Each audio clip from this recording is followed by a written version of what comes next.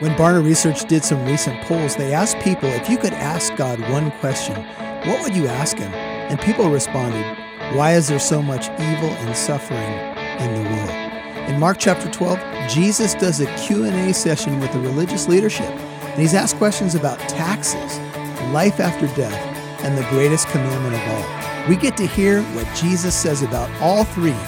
That's today on Walk in Truth. Welcome to Walk in Truth with Michael Lance. Walk in Truth is a ministry of Living Truth Christian Fellowship.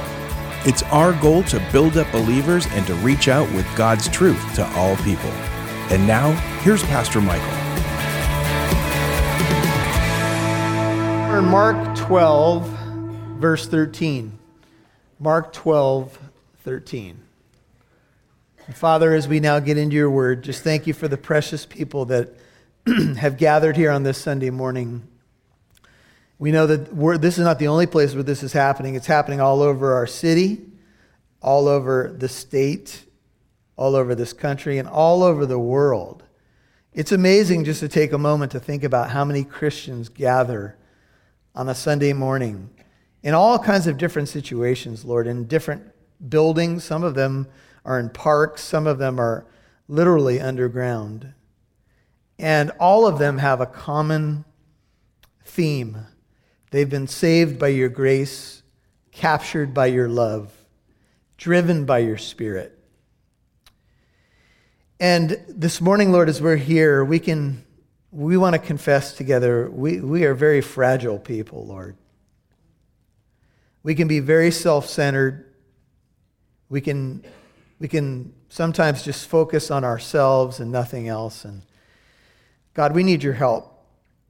But it's not just about that. It's not just about the things that we fall short in. It's that we have to recapture how amazing your love is, how patient you are, how good you are, how much grace you've showed each of us. If this United States of America, Lord, or this world is going to find answers, they're not going to be found in our own humanism, our own thinking. They're going to be found ultimately in you, in your truth and your love. And as we study your word now, and we look at people who came to you and asked you questions, and I'm sure we all have questions in our souls as well. I pray we'll be listening to your answers with maybe a more keen ear than we've ever had before. This is going to be some familiar ground to us, but Lord, it's ground we need to hear as you answer questions about taxes and death and ultimately about love. You are love. The Bible says God is love. And Lord, I pray that you would renew and refresh the love that is in our hearts and strengthen us by your Holy Spirit. I pray that all distractions would be set aside as we look to hear from you now, the author and perfecter of our faith. We love you, and we pray your blessing in Jesus' name. Amen. Q&A with Jesus is the title of the message. I've talked to many Christians over the years, and I suppose that we all have a list of questions that we think we're going to take into the throne room. Do you guys have your list? Some of you have written them down. You've been pondering them. Some of them you've been able to X off your list. Okay, I kind of get that one now, yeah. Right? Well, there were people who had questions in Jesus' day too, and it would have been amazing, and it will be amazing ultimately to plumb the depths of God as we're going to spend eternity with the Lord, and it's going to be amazing. I'm not sure we're going to be asking a whole lot of questions, but maybe we have more questions now than we'll be asking them, because I think we'll find all of our answers in the face of Jesus. And it's hard to even fathom what that is going to be fully like. But we're gonna watch some questions brought to Jesus, and I think it's pretty insightful, the questions that are brought, because one is about taxes. Don't you guys have questions about taxes? I do. Like whether or not they should be paid, things like that. They're going to ask him a question about life and death, namely the resurrection. And then they're going to ask him what's the greatest commandment, or just to put it another way, what should we be living for? What's the most important thing to live for? And Jesus is going to answer all three questions. The sad reality about the questions, though, at least in two of the cases, is that they're asked with malicious intent. See, they're not really asked to get answers like, I want to change. They were asked to trap him. And sometimes when I step back and I look at our world, and I think Shane probably prayed a prayer that is true for all of us, we get kind of sick and tired of, all the stuff that's going on in our world and all the mess that is out there. And sometimes we just want to kind of coil up into a little ball and maybe go hide somewhere and not deal with reality.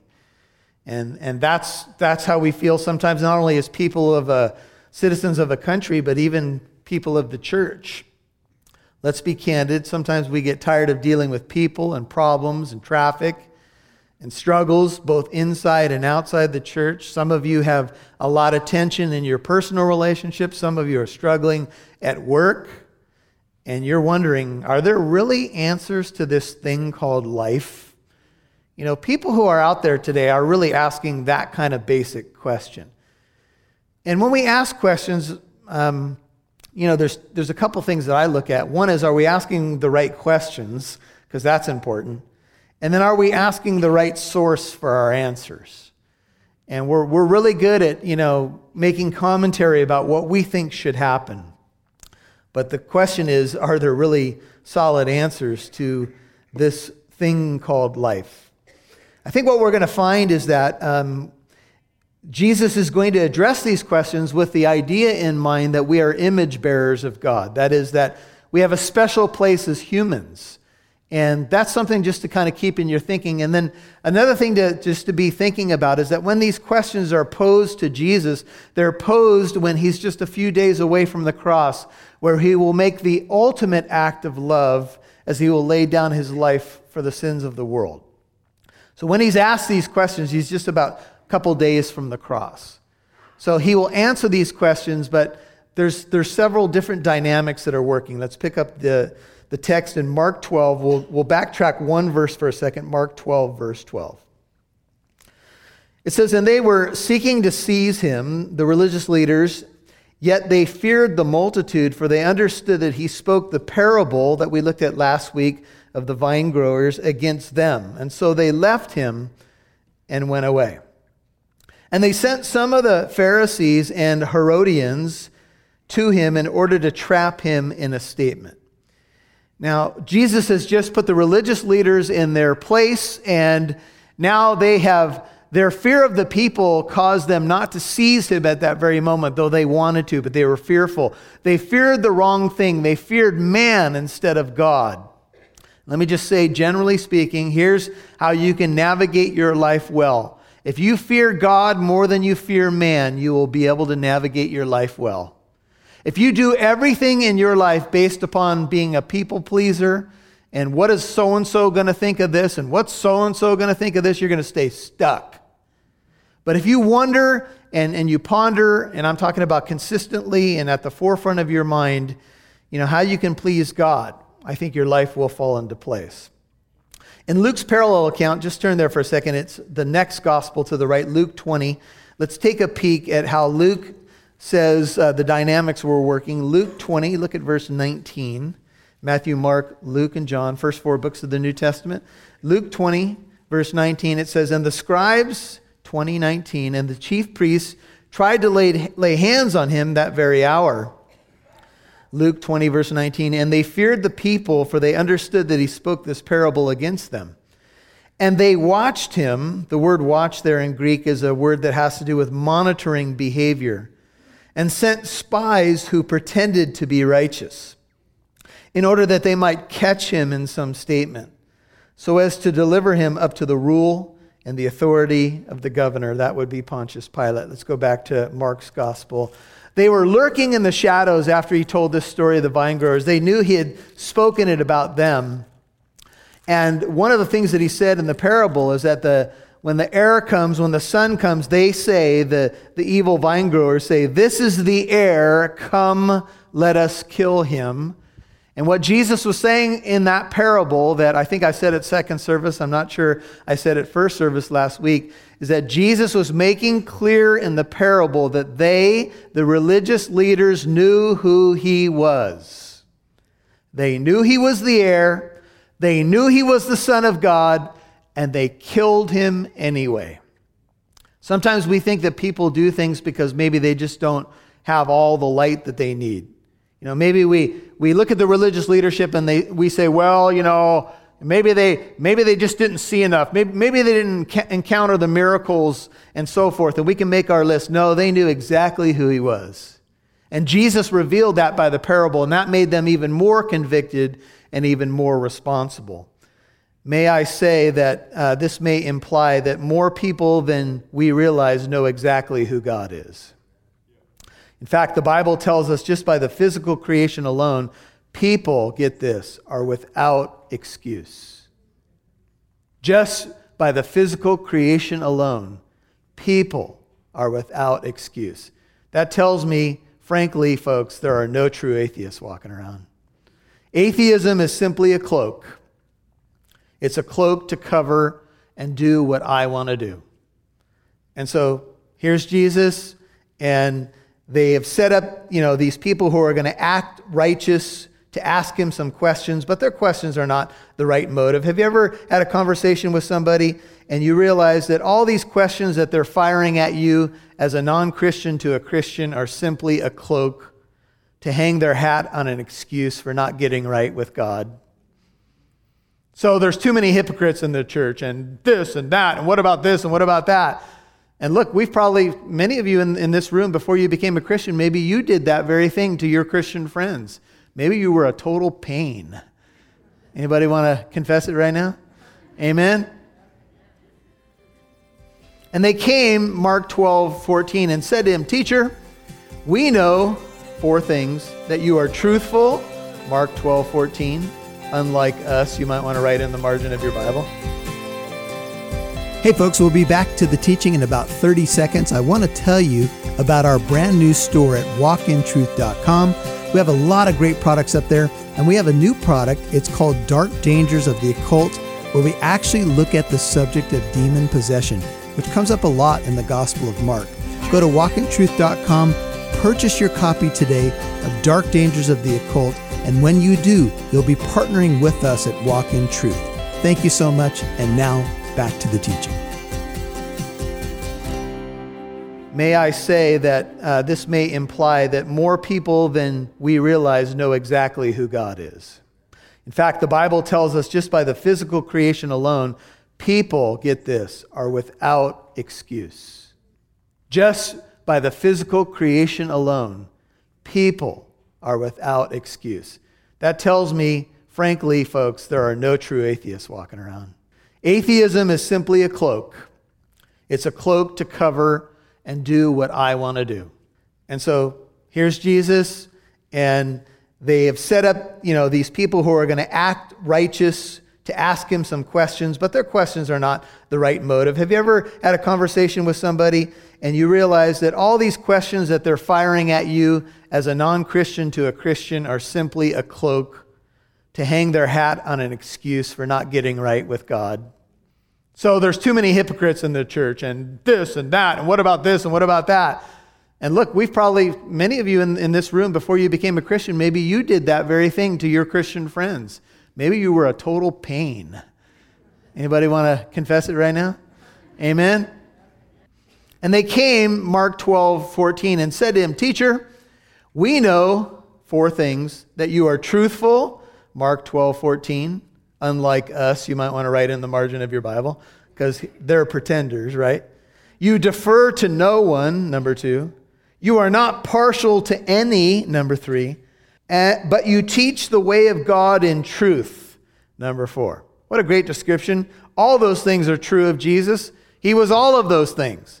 And 1 John 2:5 and 6 says, just to cut to the chase, verse 6 says, "We as believers are to walk in the same manner as he walked." 1 John 2, verse 6. You're to live the same way that he lived. What was he? 1, he was truthful. Verse 14. 2, he deferred to no one. 3, he was not partial to any. And 4, he taught the way of God in truth. Now, sometimes we defer to people because we're human, but you get the point. Jesus Christ was authentic. He was real. He was not a phony. He did not pull any punches. He was gracious to those who sometimes wondered if they would receive grace, and hard on those who were hypocrites. just like perhaps we should be. Hard on a hypocrite? Yeah, sometimes we should call out hypocrisy. Sometimes we should say to people, you know what? That's just not true. He was truthful. He was straight. And of course, all of what's said here is simply to butter him up. They are using flattery to set him up for the question. And the question is about taxes. Verse 14, end of the verse. Is it lawful to pay a poll tax to Caesar or not? To pay or not to pay? That is the question. Have you ever been receiving flattery from someone and you start to realize that it's not real? We have to weigh flattery carefully. Somebody said flattery is kind of like chewing gum. It's kind of like bubble gum. Chew on it for a while, but don't swallow it. Right? Sometimes you're getting buttered up by somebody, and have you ever thought this in your mind? Okay, I wonder what's coming next now. You're a really good guy, and this and that, and oh, by the way, usually it's a request that comes next, right? I'm not saying all flattery is bad, but their strategy was to perfume him with flattery. The groups that come to him are quite interesting. They're found in verse 13. The first group is Pharisees, the religious leaders of the day. You could call them the right-wingers of the day. And the Herodians were the left-wingers of the day. That's a little bit of a loose way to structure it, but the Herodians are just like their name sounds. They were beholden in league with the Herods. They had realized that Rome was dominant over their nation, and they were finding a way to make the best of it, and they were actually benefiting from it. They were the Herodians. Just like we are Christians with IANS at the end, they were Herodians, followers of the Herods. And so they were benefiting from the taxes in Rome and the setup and everything that was happening. Why do you think the Herodians were there with the Pharisees? Do you know that these two groups hated each other? They absolutely disdained each other, but they had one thing in common on this day. You know what it was? A common enemy. Jesus. And the Pharisees brought the Herodians there because they thought, if Jesus says, don't pay taxes to the Caesar, the Herodians are there to be witnesses of his treason. And if you were treasonous against Rome, you were dead. That's why they're there.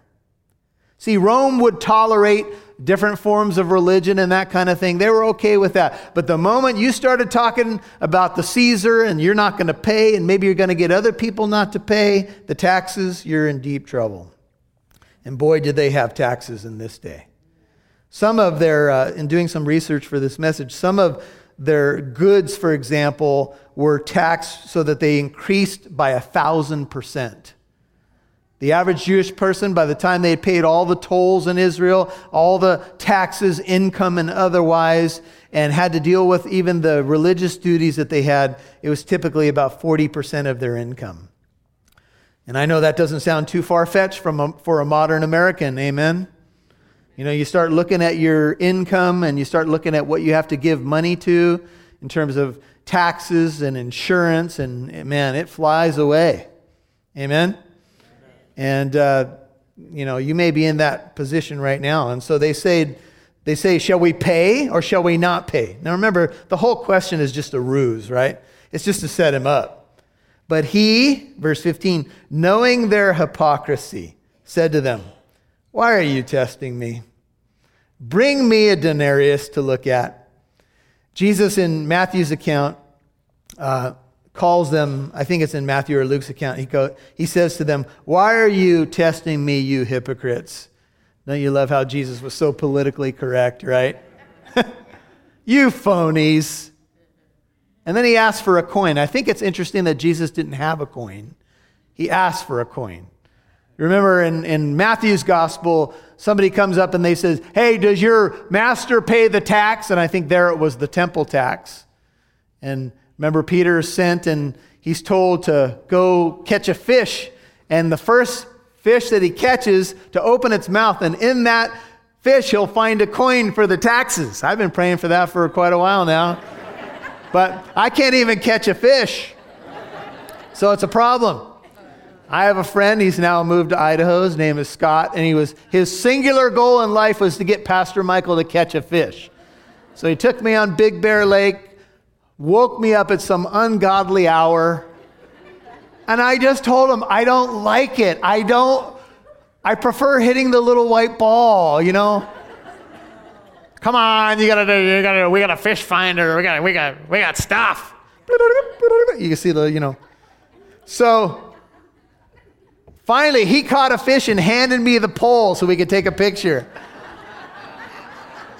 One of my family members took us up on this fishing trip, and we went, everybody's catching fish. I caught nothing.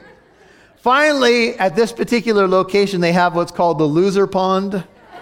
Anybody ever been to the loser pond? They cram all these fish in there, and if you didn't catch anything, they let you put your little hook in so you can feel good. And there's fish crammed in there. There's like no way you can't catch something. I threw my line in there. 40 minutes went by. I saw underwater meetings happening between fish. That's Pastor Michael up there. Don't let him catch it. Sad. Anyway.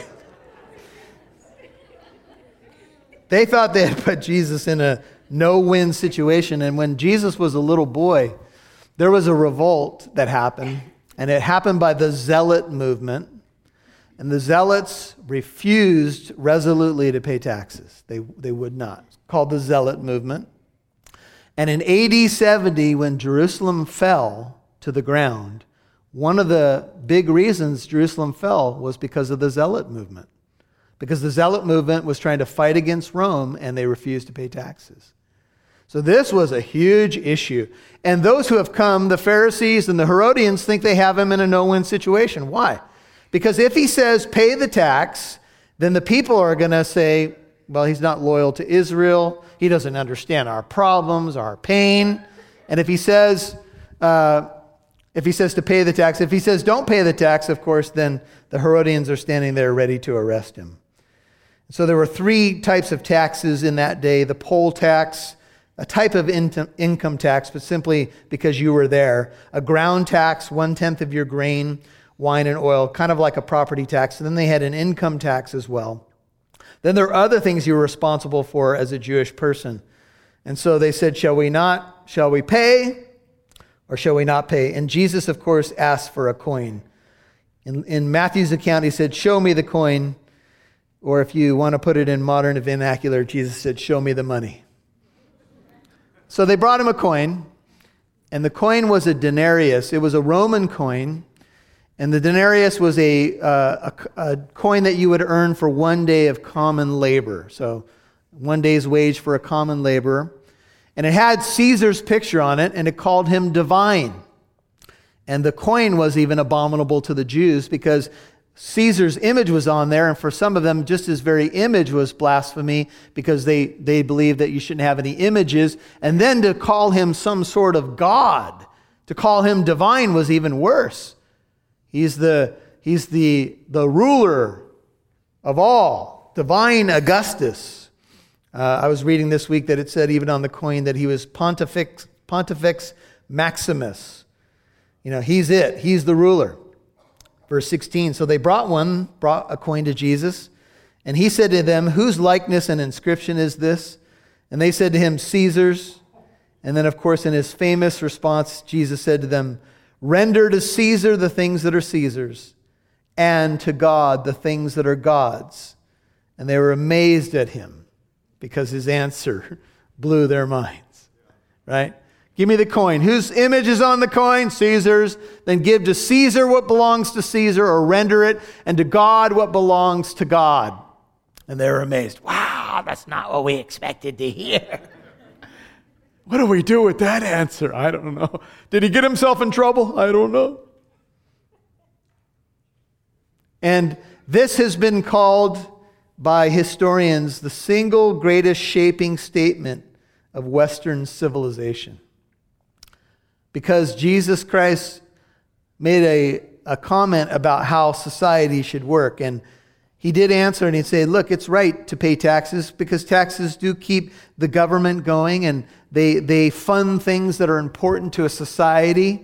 They help keep order and of course, some financial stability. But he said something that we need to pay attention to that's even more important. We are to render to God the things that belong to God. And look, this is the more important thing for us, is that we have an obligation to God. And when a society forgets its obligation to God, when it does not render to God the things that belong to God, think about it, brothers and sisters. A coin has an image, and that coin may depict something, a human leader that will soon be dust. But you have an image imprinted on you. You bear the image of who? Almighty God. It's what sets you apart from the animals and even the angels. You bear the image of your Maker. And by virtue of your humanity, you have an obligation to Him to render to God the things that belong to God. And what belongs to God is you. And if a society answers this question properly, if a man or a woman in a modern age answers this question properly, what do I owe to God? Everything. Myself, my family, my finances, my time. And if you will seek first the kingdom of God and His righteousness, He will add all these other things to you. You see, the problem with the society is not the taxes or the other things. The problem is that as image bearers, we owe God everything and we hold back most of it. Hey folks, this is Pastor Michael. Really appreciate you tuning in to Walk in Truth today. Just want to remind you about our store at walkintruth.com. We have a lot of new products up there. A lot of exciting topics with apologetics and studies of different subjects. One of the things that's up there right now is the anatomy of a fall, how to avoid a fall into sexual sin like King David did. A lot of practical teaching in that particular message. And I want you to go to walkintruth.com, click on the store. When you purchase any of the products, you partner with us in Walk in Truth to reach more people with the truth of Jesus Christ. If you believe in this ministry, that's one of the ways that you can partner with us. We appreciate very much you listening. Tell a friend about what you're hearing. Partner with us in prayer and go to the store and partner with us in giving. We appreciate it. God bless you, and we'll catch you next time on Walk in Truth.